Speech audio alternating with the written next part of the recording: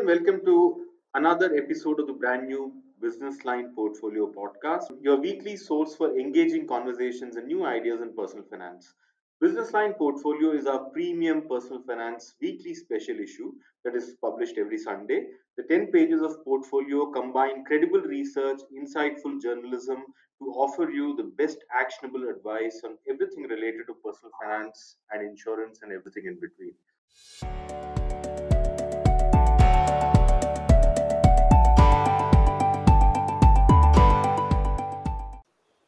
Hello and welcome to another episode of the Business Line Portfolio Podcast. In keeping with our series on making personal finance accessible and easy, in this episode we are going to be talking about fixed income instruments. Vardhani, fixed income is usually thought of as extremely low risk and low return instrument where people who've retired or people who want to safeguard their money should go in for this.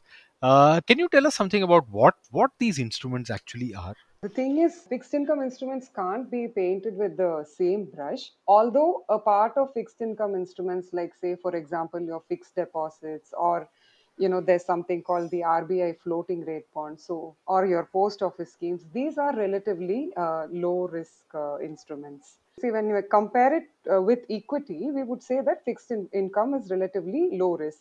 But inside fixed income, as I said earlier, you can't paint everything with the same brush. And as the name suggests, does it give you any fixed income every month? Is there a monthly payout? Not really. So when we say fixed income, we are not looking at mutual Hmm. funds per se. Yes, there are mutual funds which invest in debt instruments or fixed Hmm. income instruments. But when we say fixed income, typically we would refer to like instruments such as fixed deposits or your small saving schemes offered by post office, such as your PPF or your NSC or senior citizen savings scheme, and Okay. yeah, and the like. So fixed income, yes, so there is a coupon rate which is the interest rate, so that is the interest which is given out regularly. Now whether it is given out or whether it is compounded, that's the other thing. So when you say fixed income, it doesn't mean that all the instruments will give out, say, a monthly or a quarterly or an annual return into your pocket. It may get compounded and reach you at maturity. That is one variety. The other variety is, if you want a regular income flow, you can Okay. set it up such that you Could get the you could you sums. just again list out some of the most popular fixed income instruments? That would be typically your FDs, your bank FDs, your Bank. post Okay. office FDs. This is the most popular fixed income instrument, I would say, or FDs even with corporates. No, there are corporates and also non-banking finance companies, or which is simply known as finance companies. Like, these FDs are the most popular fixed income instruments. Also, your recurring deposits, which you do, no, monthly you put in a sum. Fixed deposit is where you put in a sum one time. Okay. And what would the interest rates range for a lot of these instruments that you have talked Mm. about, say, post office savings or bank FDs, going up to your corporate fixed deposit schemes? This interest rates offered on all these is a function of the Reserve Bank's interest rate cycle. So today, when we say, we would say that we are in a low interest rate regime because interest rates are near a bottom. So in today's scenario, if you see, 5 to 6% is the rates that you would get on fixed deposits across banks predominantly. Maybe small finance banks are a genre of banks where probably slightly more interest is available. Again, your post office time deposits also offer around 5 to 6%. Corporate FDs, as I said, they are slightly more riskier. Corporate and finance company FDs. So to compensate for that slightly Mhm. higher risk, they or some of them offer slightly higher rates, maybe some six-ish, 6 to 7-ish, depending on their risk. So usually return is a function of risk. So higher the risk, higher will be the return. So, how do you ascertain, say, for instance, if one were is desirous of investing in a corporate Mm. FD, how does one do the checks Okay. before investing in one Okay. in one of the schemes offered by companies, private sector Okay. companies? So this will be based on credit rating. So, credit rating, what we say, a triple A rating would be the best rating, meaning this carries the lowest risk. Then, and it comes down to double A, which carries slightly higher risk, single A, which carries more risk, and according to the risk. So, as I said, higher the risk, higher the return. So, a triple A FD would probably have slightly lower returns than a double A FD. A-rated FD will have higher returns than a double A The FD. risk So profile that's is how also it is. higher. The risk profile is also higher. Yes. So that's how it is. And how do investors find this out? Would this be available in the prospectus of or the application forms of any FD? Yes, so companies usually put out advertisements. See, even in our own newspaper business line, off and on, we see advertisements put out by companies soliciting fixed deposits. So, if you look into these advertisements, you will see the credit rating. Also, probably the application forms, or even if you buy through any online platforms, they would also put up the rating upfront. So, that is Mhm. how you can have a look at the rating and decide whether that risk is worth, that return is worth the risk. Okay. Vardhani, for what kind of investors and what kind of investment objectives are fixed income instruments good for?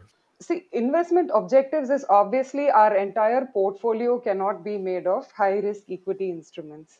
If Okay. you remember way back in our first episode, we talked about something called asset allocation, which means that whenever you Hmm. build up your portfolio, you should have a certain proportion of debt, certain proportion of equity, and say a gold. So these are the different asset classes in which you should divide your investments, and depending on Hmm. your risk profile.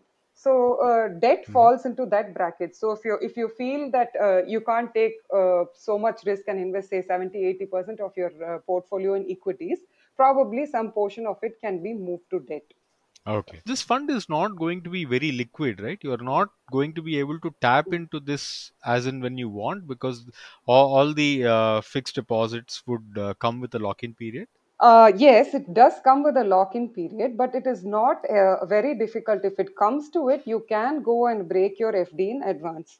One thing which is different about fixed deposits and say a equity instrument is such that you will not lose your capital if you break it in advance. Probably some proportion of the interest that you earned, you may have to forego as penalty for foreclosing the instrument. Okay. Otherwise you don't lose your capital, so that way yes, it is slightly more liquid, which is why that's also the reason why we say if you need to keep any emergency funds, you can still go ahead and keep it in fixed deposit, because probably some of them would have a small time frame within which, like say 3 months or so after you start your investment, you shouldn't break it. But then beyond that, I think you can go ahead and break it, just forego a little bit of your interest as penalty. But given that the interest rates are, as it is, Mm, fairly low on these instruments, it mm, really doesn't make sense to break it, right? I was wondering, maybe if your mm, objective is to keep aside some liquid cash, then mm, probably it's not the best instrument, where you can probably look for something else. When you know that your horizon is at least 1 year, then perhaps mm. go in for this. Would that strategy make sense? Yes, it makes sense. When you know the horizon, to invest for that horizon and then on maturity use the amount is one way of looking at it.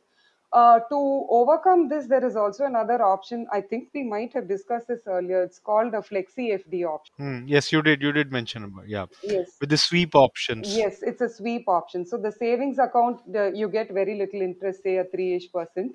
So what you can do is sweep this into a flexi FD or a sweep FD, where that amount which is swept in will give you more interest. And then when you want the money, it will be swept back into your savings account. So that way it's a little more flexible.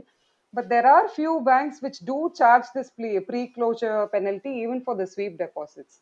So, if you want it to be extremely liquid, you should either keep it in your savings account or keep it in the locker in your house, but then you lose out on the interest. Vardhani, you mentioned that FDs give about 5 to 6% interest. Are there any other instruments that will offer slightly higher rate of interest? As we were speaking earlier, there are like across the bank FDs or even small savings schemes like your time deposits in post offices don't give great returns.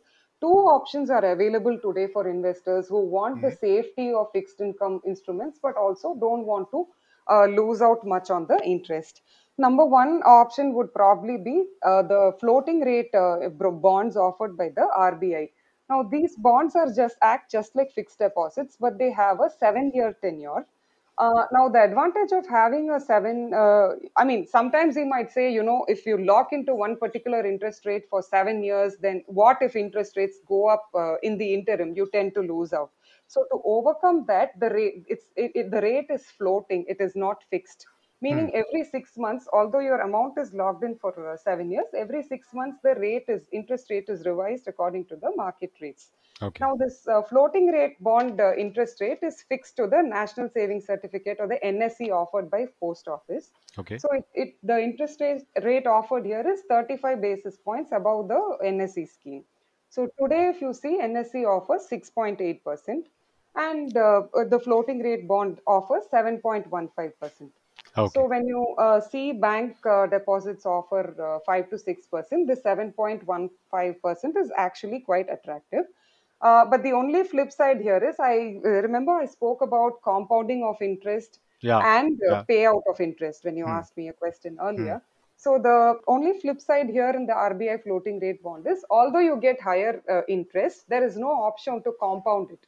So meaning Hmm. whatever is the frequency of the interest payout, this 7.15% will be calculated on your corpus, and this will be like credited to your savings account, and you'll start using it for all your expenses as it goes. So you Okay. will miss out on the compounding benefit here, but otherwise Hmm. 7.15 is a very good rate to have in today's scenario.